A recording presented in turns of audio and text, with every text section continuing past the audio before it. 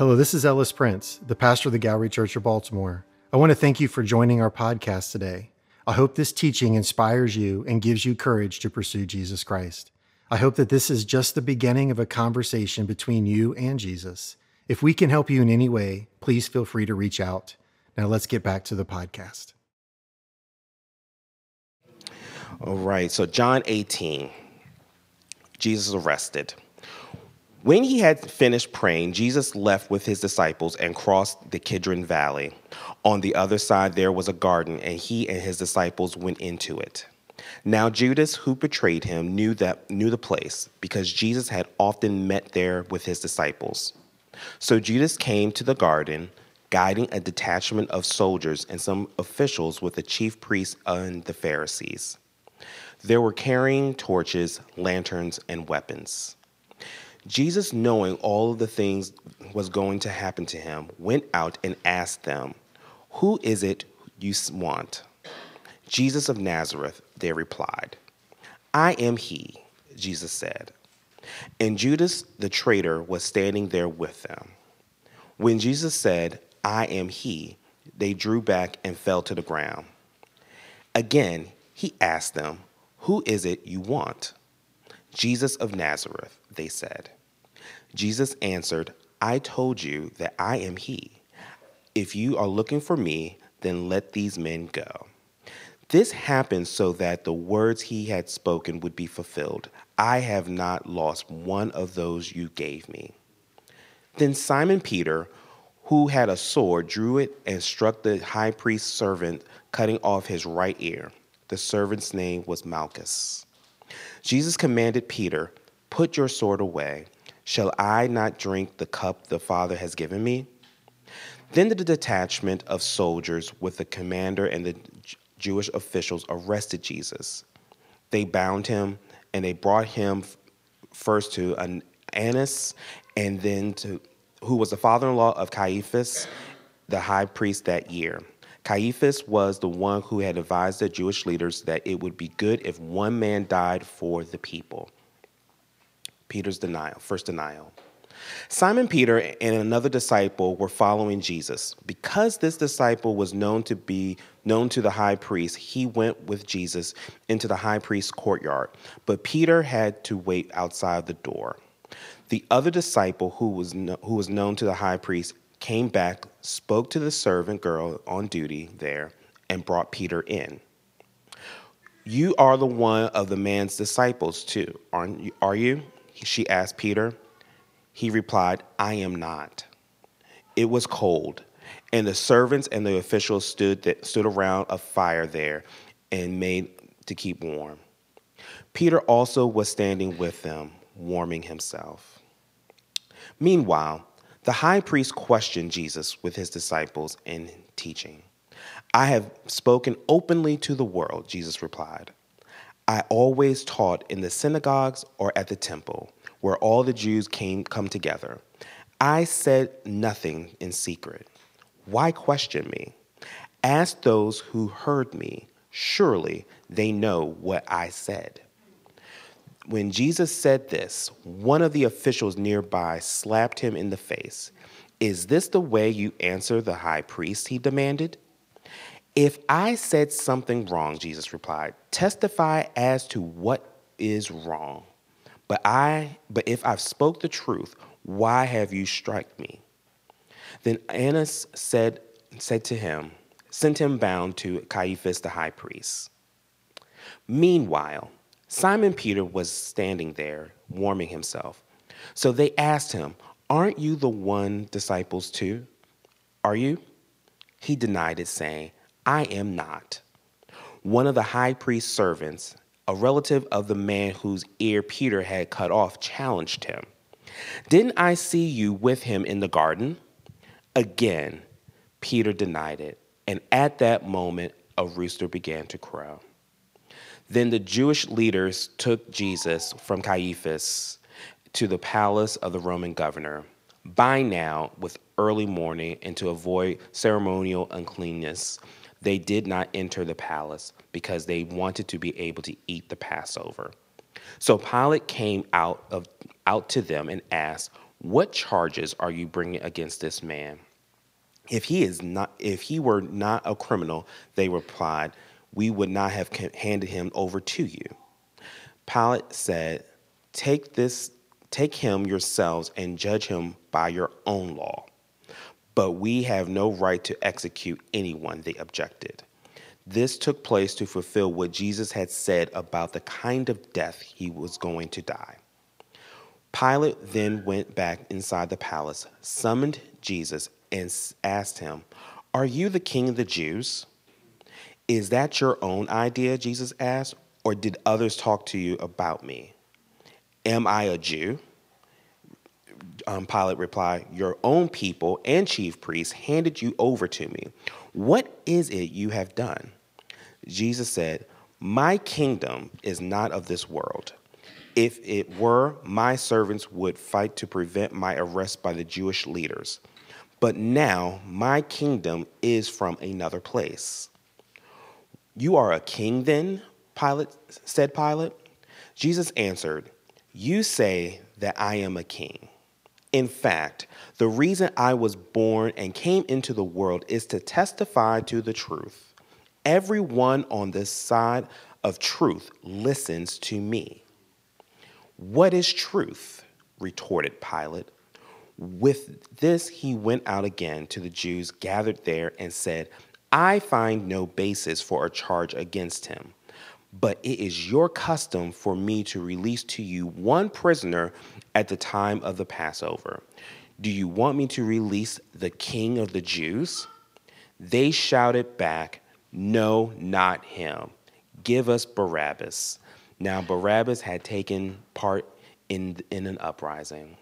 May God bless the reading and the hearers of this word, and let us introduce Pastor Charlie Mitchell. God bless you.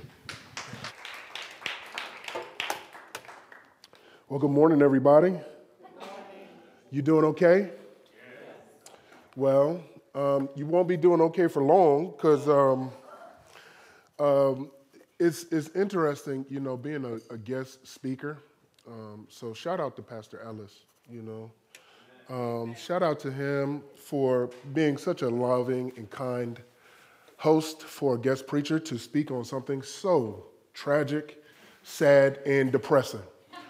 All right, so this isn't hope-filled, this isn't encouraging, this isn't rah-rah, this is one of the, in all of literature, one of the saddest chapters and segments in any story ever written. And guess what? We get to dive deep into it today. So I'm really not excited, but I'm excited for what God has for us in store.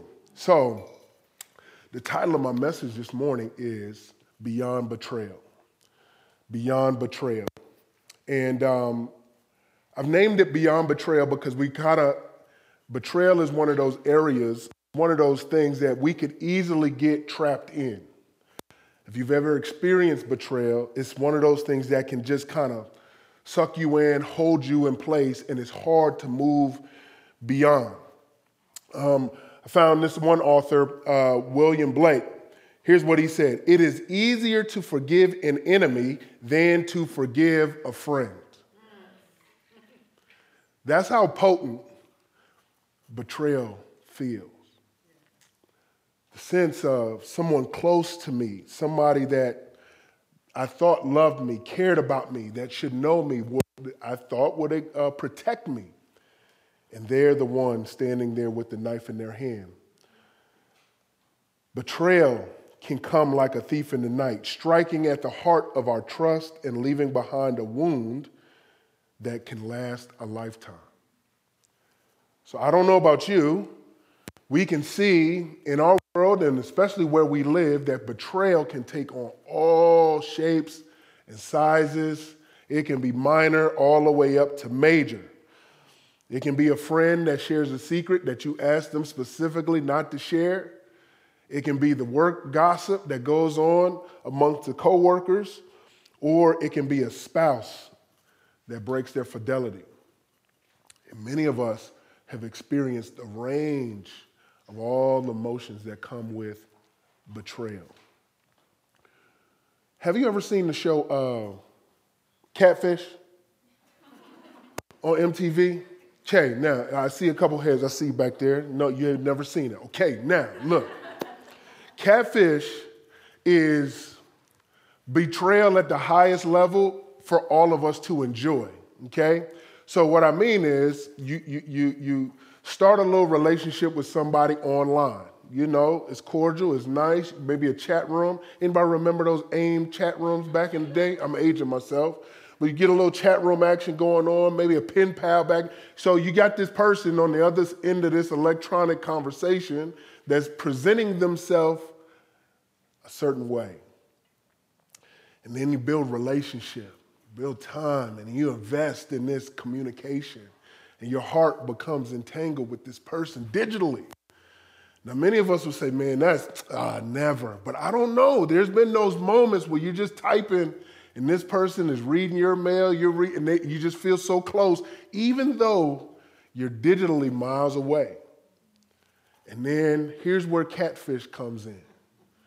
They find out who this person is. Now, you've fallen in love with this photo or this image of this person, man or woman, whatever. And catfish does the research. They go to the person's house. They bring you along, so y'all are in the car together. They figure out who it is, and they set up a time to meet. And you're going to meet the love of your life, the person you've invested all this time in. You've just shared all your secrets, your heart, your love, your affection, just to meet up at a rundown Pizza Hut on the side of the road. And this person who you've fallen in love with is not that person. It's the opposite of that person. And now we get to watch the fallout of whatever this imaginary relationship was. We get to enjoy your pain and suffering and sorrow. Now, what's interesting about catfish is, man, we got to see, and Netflix has a brand new documentary about a football player that had been in a relationship for 6 years. And you're like, nah, you're a grown man, you're a college student, you're doing your thing. And literally the story is so fantastic that, man, he's about to receive the Heisman Award. He finds out his grandmother's passed away, and then his digital girlfriend dies all of a sudden.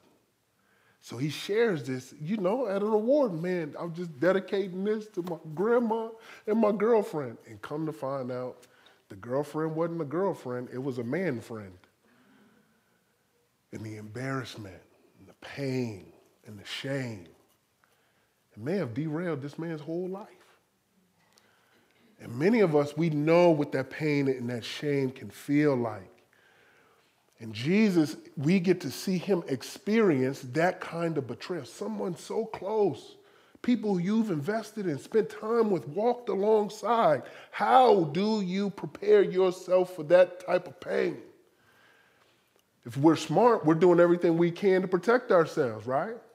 I don't want to experience that. I got to be smart. I got to keep my eyes open, my ears open. I got to pay attention because I don't want to walk into that type of thing. I don't want to feel that kind of thing. But 9 times out of 10, there's no way for you to ever avoid it and no way to know when it's going to happen. But what we love about Jesus is he provides for us a model on how to navigate it when we find ourselves being betrayed. In John 18, we find Jesus fully aware of the impending betrayal of Judas, but not only Judas, the disciple who said he'd die for him. He knows that both of these people are going to betray him. So moving steadfastly towards, instead of just being trapped in the betrayal, he says, no, I'm going to stay with my mission. He doesn't step back in bitterness or disappointment or seek revenge. Man, one author says, Shannon Adler, she writes, if you spend your time hoping someone will suffer the consequences of what they did to your heart, then you're allowing them to hurt you a second time in your mind. So many of us get trapped in that sense of betrayal. No, they got to get there. They got to feel what I'm feeling. And Jesus doesn't allow that betrayal to stop him at all. It doesn't even slow down his love for them or his purpose. Instead, he continues to extend his hand, his care, to a world that he knows will outright reject him. So that's why this chapter is one of the saddest chapters, because it's like Jesus, all we've seen him do, if you've been walking with John, is he's been loving, serving, caring, sharing. How do you get to John 18 from all of Jesus' receipts? And this is especially potent for those of us who live in a city like Baltimore. Our lives, in our very hearts, we experience betrayal all the time, whether it's a city official that doesn't do what they're supposed to do, whether it's the police who are supposed to protect and preserve, or it's the education system. I mean, it's every level. You're just like, no, I'm not giving my heart out because I know it'll be betrayed. So the first thing we see in John chapter 18 is the sting of betrayal. The sting of betrayal.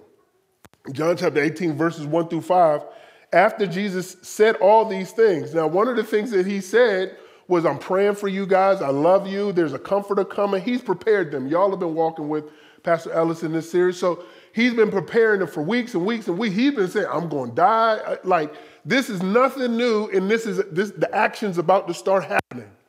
And so after he said all these things, he went out with his disciples across the Kidron Valley where there was a garden, and he and his disciples went into it. Judas, who betrayed him. One thing I find interesting about betrayal is the betrayal happens before you know it. So typically you're still in relationship with the person that's betrayed you, which makes the betrayal worse when you find out. Because the betrayal didn't happen the moment y'all had a conversation. There was a decision made apart from you that then comes back, that reels on you. Judas, who betrayed him, also knew the place. He knew Jesus. He knew his rhythms, his patterns, his habits. Knew the place because Jesus often met there with his disciples. So Judas took a company of soldiers. Doggone it, Judas. You done brought dudes with us too, man. Like, this is our private thing. Judas brought a company of soldiers and officials and the chief priests and the Pharisees and came there with lanterns, torches, and weapons. Who you coming to get? A militia member? Like a terrorist? What are you coming with armed guards and torches and all this? Then Jesus, knowing everything that was about to happen to him, went out and said to them, who is it that you're here seeking? Jesus of Nazareth, they answered, I'm he. Jesus told them. Judas, who betrayed him, who was standing with them, was also standing with him when Jesus told them, I'm he. They stepped back and fell to the ground. Now in this storyline that John lays out for us, we don't get to see where it's the most like gut-wrenching, where Judas leans in and gives him a kiss. But that's the sting of betrayal. The sting of betrayal is a wound to the heart, but it doesn't have to be the end of the path. And for many of us, as we experience betrayal, it can feel like a barrier. It can feel like a wall towards the future. How can I engage in relationship ever again? How can I, but Jesus is sitting here in this moment, moving through this situation. He's moving through this situation. They're sitting there in the Garden of Gethsemane. He's just been praying. And then now you got the betrayal of his friend. The broken trust that was once given. He was trusted with the money. He was trusted with the finances. He was entrusted with Jesus' presence and his words. And how many of you would trade places with Judas in a given moment? Hey, you get to spend 2 years on the road with Jesus all day, every day, eat with him, hang out with him. Would you betray him? So all of us are disappointed with Judas because we're like, yo, bro, like, you really messed, like, we would have loved your spot, bro. And that's why betrayal stings so bad.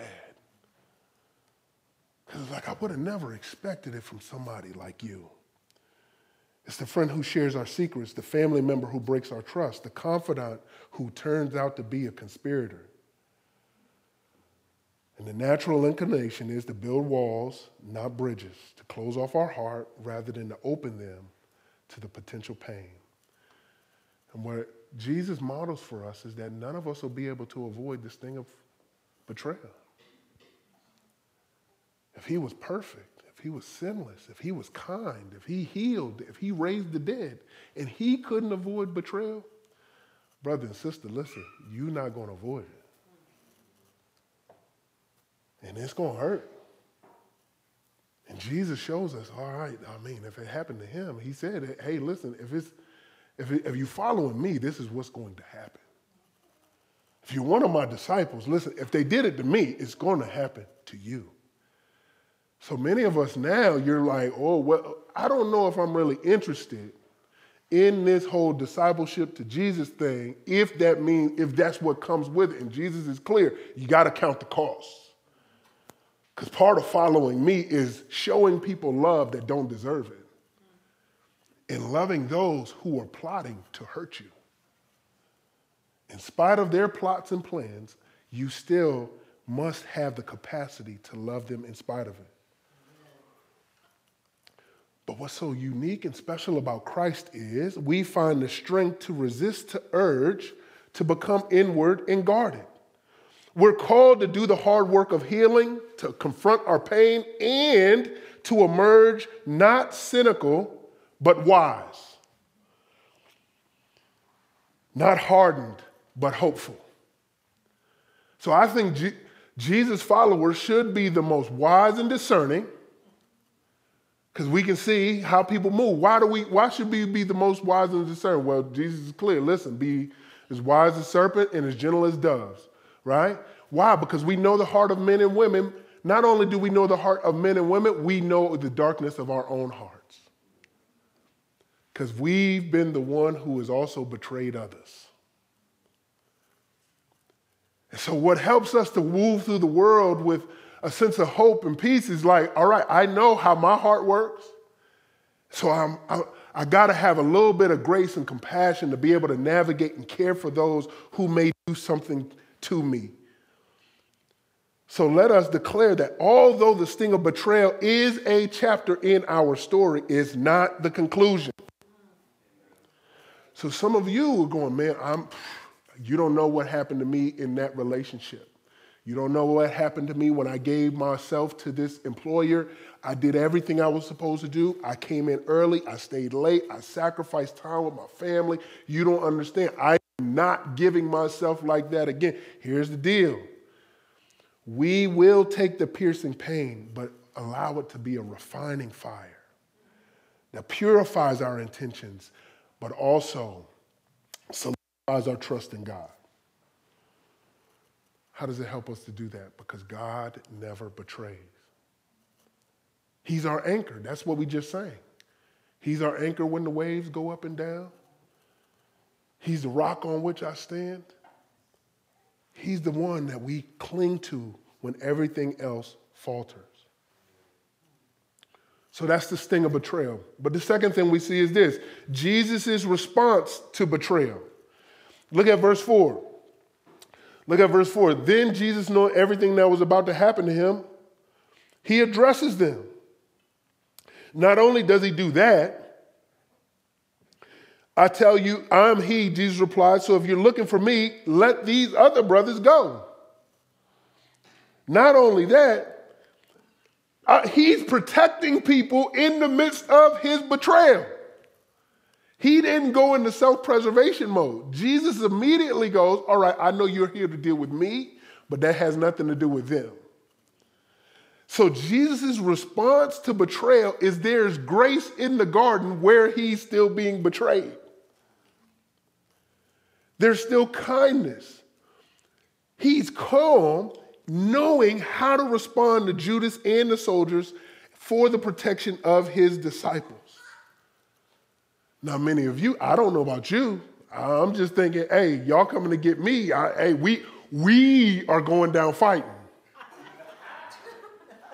You see how they're coming to get us? We riding together. right?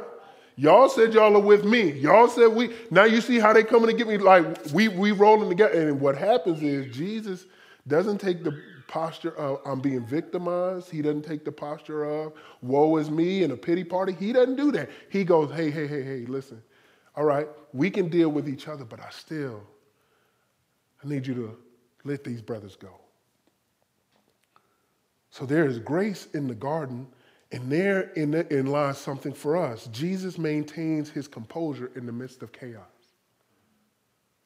For many of us, we lose our composure when we feel violated, when we feel betrayed, when our heart is broken. And it gives us a license, as 007 would say, a license to kill.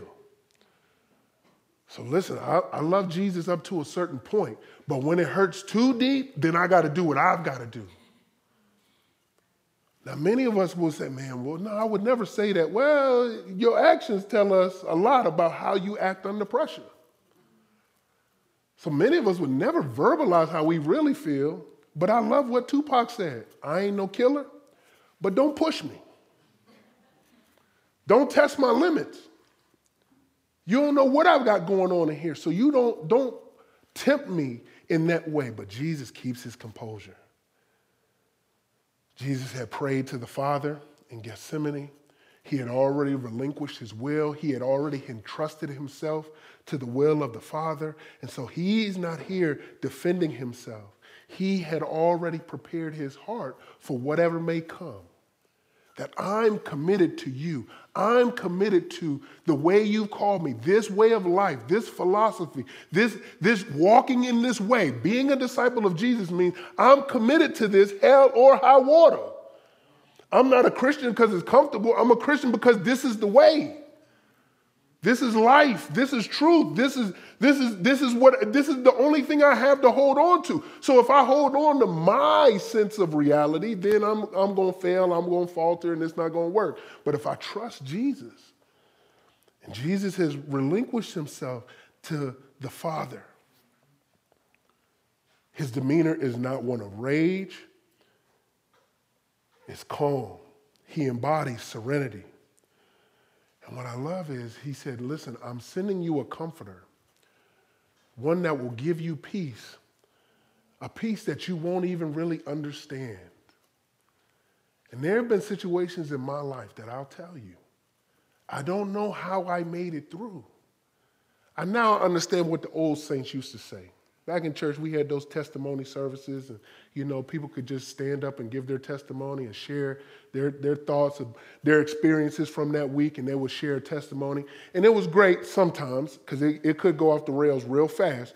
But there's a sense in which they go, man, God, I just have this sense of peace that's I don't know how I made it through. I'm still, what they used to say, I'm stayed in my right mind. I didn't go crazy when I had every right to and should have. So I don't know if you've ever been under that kind of pressure where you just feel like your back is against the wall and our primal instinct kicks in. But Jesus gives us the capacity to have a peace that surpasses all understanding. And that's what we see exemplified in him in this picture.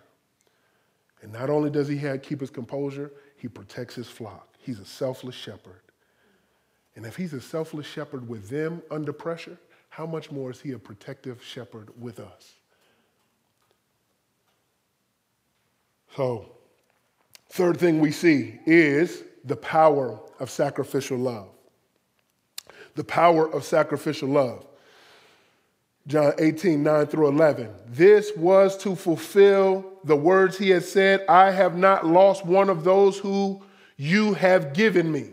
Then Simon Peter, who had a sword, drew it, struck the high priest's servant, and cut off his right ear. The servant's name was Malchus. At that, Jesus said to Peter, put your sword away. Am I not to drink the cup that the Father has given me? Now watch this. This is interesting because Jesus is about to be arrested. And now here's a moment where, all right, I want somebody to get some pain. I need somebody to feel some of this that I'm going through, the anxiety I'm feeling, the pressure I'm on. I need something. So if Peter rises up and cuts the dude's ear off, now listen, I'm just being honest about me. Y'all don't got to be honest. Listen, I don't care. If I'm being violated, I want somebody else to feel some pain. I don't even care if it's an innocent bystander. Somebody got to feel something. But Jesus, even in that, the people who were coming against him, he said, no, what are you doing? He has love. He has sacrificial love for them. He was so moved, man. I got things I've got to do. I'm here to be sacrificed. I'm not here to fight for myself. This is what I came to do. He says, listen, I'm here for this specific moment. This is a fulfillment of the words that were said in Scripture. He is so dedicated to his mission, he knows that he has to go through betrayal to get to the promise. How dedicated are we to our discipleship to Jesus? How committed are we to our sanctification and maturation process in Christ that we go, part of that process is that you must be betrayed in order to grow into maturity. And Jesus goes, hey, this is a part of my process. So don't stop the flow of what has been ordained for me to go through. I know we can rise up right now. We probably can make a few moves. I can go on the run for a few days. Whatever. He goes, no. I don't want to stop this. This is what I came to do. So he's exemplifying this sacrificial, mission-driven love. The depth of Jesus' commitment to God's word, even in the face of personal suffering. Jesus essentially has chose his commitment and devotion to God over himself. And that's what he means when he declares to his disciples, listen to me, take up your cross and follow me. The path I've got to go on. You sure you want to walk this path? You sure you want to follow me? Hey, count the cost. Slow down now. I know you're excited. You saw me do some cool things. You had a warm, fuzzy feeling. The worship was good. You just feel all sweet inside. But listen, this is a hard road. It's narrow. Few will make it. And so that's, for us, he's showing us this is what it actually looks like. And then what does he do? He takes the man's ear and fixes it, heals the dude on the way to being betrayed. On the way to being sacrificed, he's continuing to heal. I'm not giving y'all any more of my gifts. That's it. We're done.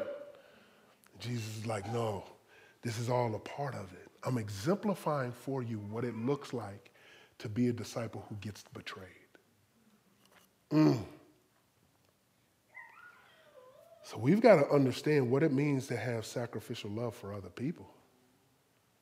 That I'm willing, man, my personal preferences are not what the priority are. My desire is to become and know God and to become like Jesus. And whatever that process is, it's probably going to be ugly. I'm probably not going to like it a lot of the time. But I know he's a good father, so he wants what's best for me. So I trust his plan versus my instincts. So naturally, you know what Jesus has to do to grow us? He's got to push you out of your comfort zone. He's got to make you uncomfortable because that's where growth happens. He's got to make you, but Jesus, I want warm, fuzzy feelings. I'm not interested in the fire. Nah, I got a lot of fire. But if you trust me, you'll come out like gold. Fourth thing you see is Jesus also lived with vulnerable love. Now this one for me is the hardest one. Judas, we ain't hear much about Judas in the book, in Matthew, Mark, Luke, and John. We ain't hear too much about Judas. 2 or 3 times we heard about him, whatever. Peter, now we heard a lot about him. Peter was always talking. Peter was always jumping up front. Peter was always saying what he was going to do. I'm ride or die, Jesus. You can count on me. I got your back no matter what. All right. Now, Peter, I'm expecting you to show up when it's time to show up. This is the heart of betrayal for me. John 18:15. Simon Peter was following Jesus as another disciple. As was another disciple. The disciple was an acquaintance of the high priest. So they went with Jesus into the high priest's courtyard. So far, so good. But Peter remained standing outside the door. So the other disciple went in, talked to the girl at the door, was able to get Peter in. Okay, so far, so good. Peter, you still rocking with Jesus? Everything's great. Then the servant girl who was the doorkeeper said to Peter, "You aren't one of the disciples too, are you?" All right, Peter, perfect time. Ride or die. We in this together, baby. You said you take, man, whatever happens to me, you down, right? I am not, he said. Oh my gosh. Now the servants and the officials had made a charcoal fire because it was cold. They were standing there warming themselves, and Peter was standing there with them warming himself. Jesus goes through his go-through, 25 to 27. What happened? Now Simon Peter was standing there warming himself. They said to him, "You aren't one of his disciples too, are you?" Again, he denied it and said, "I am not." A relative of the man who Peter had cut his ear off, word travels fast, said, "Didn't I see you with him in the garden?" Peter denied it again, and immediately a rooster crowed.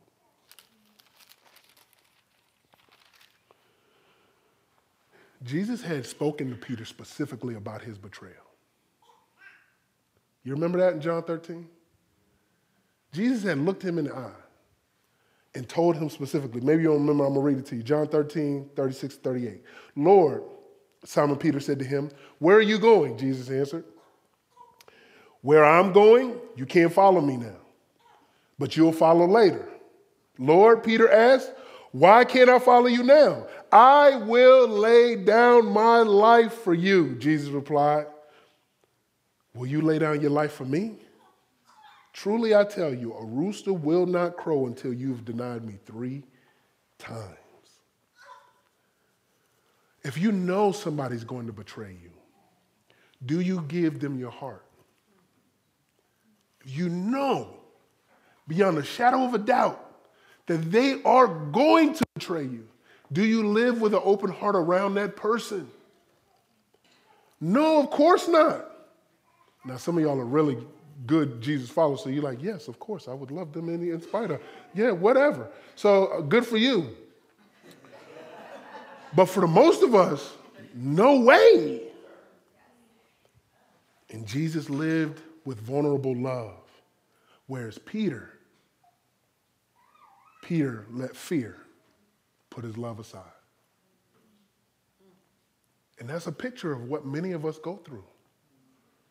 It's the fear, it's the insecurity, I don't know how this is going to look. I'd rather protect myself than to live with my heart open before other people. And I mean, this is the crux of Jesus' whole talk about, I love you all so much. I care about you. I'm leaving somebody else. I got to do this. He didn't allow the wounds of betrayal to close off his heart to these people. He knew the crowd would turn on him. He knew the institutions were no good. He knew that his disciples were going to fold under pressure. And still, Jesus said, I'm going to love you. I found this quote from Malcolm X. Here's what he said. Malcolm X pointedly said to me, the thing that is worse than death is betrayal. I could conceive death. I couldn't conceive betrayal. And that's what Peter did. He betrayed the one he said he would lay down his life for him. And listen, watch this. This is crazy. Jesus did conceive it, and he chose to love him anyway. How do we know? He chose to wash his feet. He washed the feet of Judas and Peter, knowing that both of them were going to turn their back on him. That's crazy. So how do we arm ourselves against such deep wounds? How do you prepare your heart to continue loving in a world where those we love can sometimes be the source of our greatest pain? How do we do that? All right, Pastor Charlie, like, listen, you done laid it on thick. I told you it was sad, it was hard, it was rough. First thing we typically jump to is Romans chapter 12. Here's what it says. Friends, do not avenge yourselves. Whoa, what do you mean? Instead, leave room for God's wrath because it is written, vengeance belongs to me. I'll repair, says the Lord. But if your enemy is hungry, feed him. Whoa, you asking a lot. If he is thirsty, give him something to drink, for in so doing, you will be heaping fiery coals on his head. That's where we get the term kill him with kindness. But typically, it's a little pettiness woven in there. Isn't it? Yeah, I'm going to give you something to drink. Watch the, you know what I'm saying? So it don't be pure like. But Romans 12, it goes on to say, do not be conquered by evil, but conquer evil with good. Now, that sounds very eloquent. And that sounds very good. But when you're in the heat of it, it's very difficult. It sounds like too much. But what I found is, the calling that we aspire to is right. We must face betrayal, but not with a spirit of vengeance or withdrawal. So right now, if you go on social media and you hear a lot of talk about what? Boundaries. You should have healthy boundaries. Or they'll go even extreme. Well, cut them all off. Don't deal with anybody. Cut them off. Don't talk to them. Block them. Everything. Okay, that's all. That feels right, feels good, but that's not how Jesus asks us to operate. But he gives us some actual tools. And not only tools, what I found interesting is as you've been walking through the book of John, he's been leaving breadcrumbs on how he was able to prepare for betrayal. So watch this. Back in John 15, what did he say he does all the time? He abides in the Father. He says, I don't do anything apart from my Father. Like, I'm chilling in him. I'm in the Father. I'm not doing anything outside of him. So maybe that's a clue for many of us. We've got to learn how to what? Abide in the Father. John 13:3, he goes on, I know my identity and purpose. This is what I came to do, to lay down my life. So some of us need to learn how to spend time in the scriptures, learning what our identity is and what our purpose is. And not only knowing that, but not your personal purpose, but the fact that God is forming in you Christ-likeness, and he will do that at any means necessary. He will use whatever means to purify and mature you. So I've got to trust his purposes for me over what feels good. Third thing he did, he obeys God's will. Whatever you see me doing, whatever you see the Father, or whatever I see the Father doing, that's what you see me doing. So he's obedient to the will of God. So my challenge will be practice obedience by listening to God's guidance in your life and following and trusting it, even when it leads you out of comfort. Another thing Jesus did, he would love unconditionally. He would actively love and serve others. He would practice forgiveness. He would extend grace, even when it was undeserved. That's a practice that we must develop. Betrayal is lonely. What did Jesus do to develop a sense of stability in the midst of loneliness? He practiced solitude. Jesus regularly withdrew to solitary places to pray, especially when things were great, so that when he went through the valley, it didn't feel strange. So listen, we got to learn how to get into solitude, away from the distractions, to pray, reflect, and draw strength from the Father. Jesus lived with transparency. Everybody knew where he was, what he was doing, what he was up to. So practice honesty and integrity in how you deal with others. It'll give you that sense of peace when people accuse you or betray you. You know internally, I'm not double dealing with people. I've lived with a sense of transparency and integrity. And the last thing Jesus did that we see in John is that he focused on the joy that was set before him. What gets us beyond betrayal? Man, there is a joy set before me that I have to go down this road to get to it. So in closing is this: Jesus faced betrayal head on, not with guarded skepticism, but with open-hearted love. Many of us come into a church setting like this. I don't know your background. You don't know me. You don't know what I'm going to say, what I'm going to do. But Jesus enters spaces like this with an open heart, giving people a chance. And he goes, I know you've been broken before. I know you've been disappointed before, but hey, let's try. Let's give a little bit of grace. And despite the hurt that may come, the way of Jesus invites us to a path of healing and openness, not for naivete, but for transformation.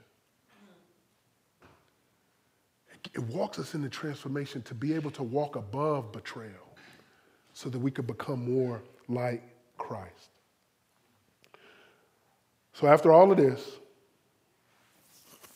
at the end of the day, Jesus is handed off, and the next chapter goes into the outcome of this betrayal.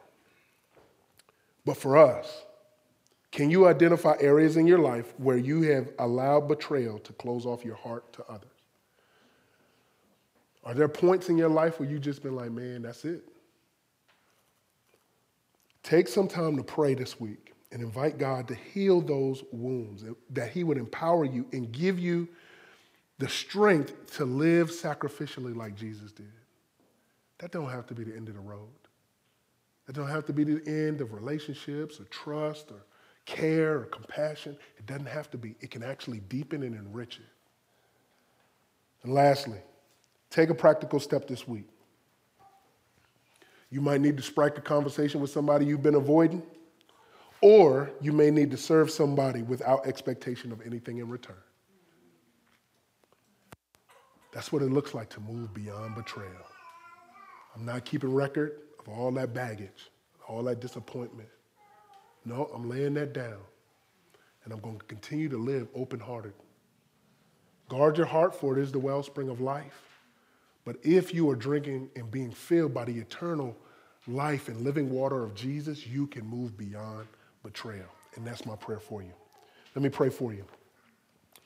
Jesus, I am grateful that you model for us the deepest and darkest pains that we could ever experience, so that we at least have a model, a blueprint, a grid on how to navigate it.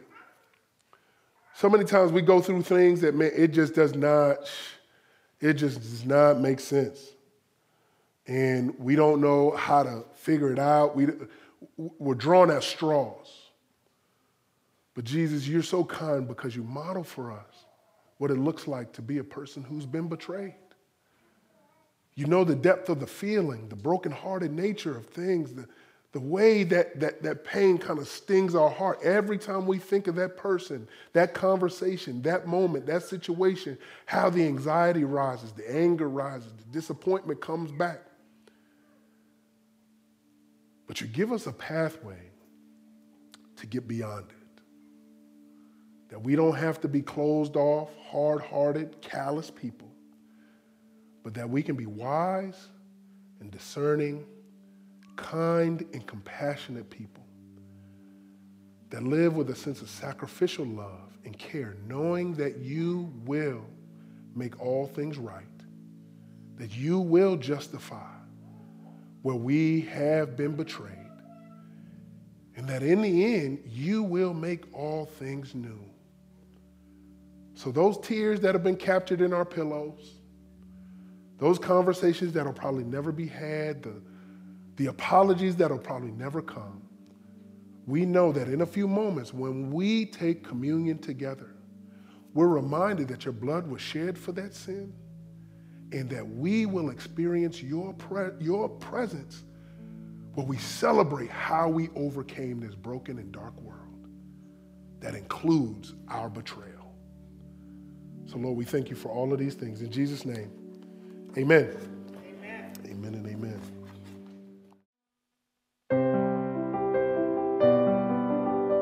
Thank you so much for joining us on the Gallery Church podcast. I want you to take the message you just received and allow it to go deeply into your mind and heart. Let Jesus, through the Holy Spirit, do the deep work that only He can do. I want to say thank you to everyone who gives to the church. Your gifts make this podcast and ministry possible here in Baltimore and other parts of the world. You can be a part of our work by going to gallerychurchbaltimore.com/give or by downloading the church app from the App Store. You can also subscribe and share these podcasts with your friends and family.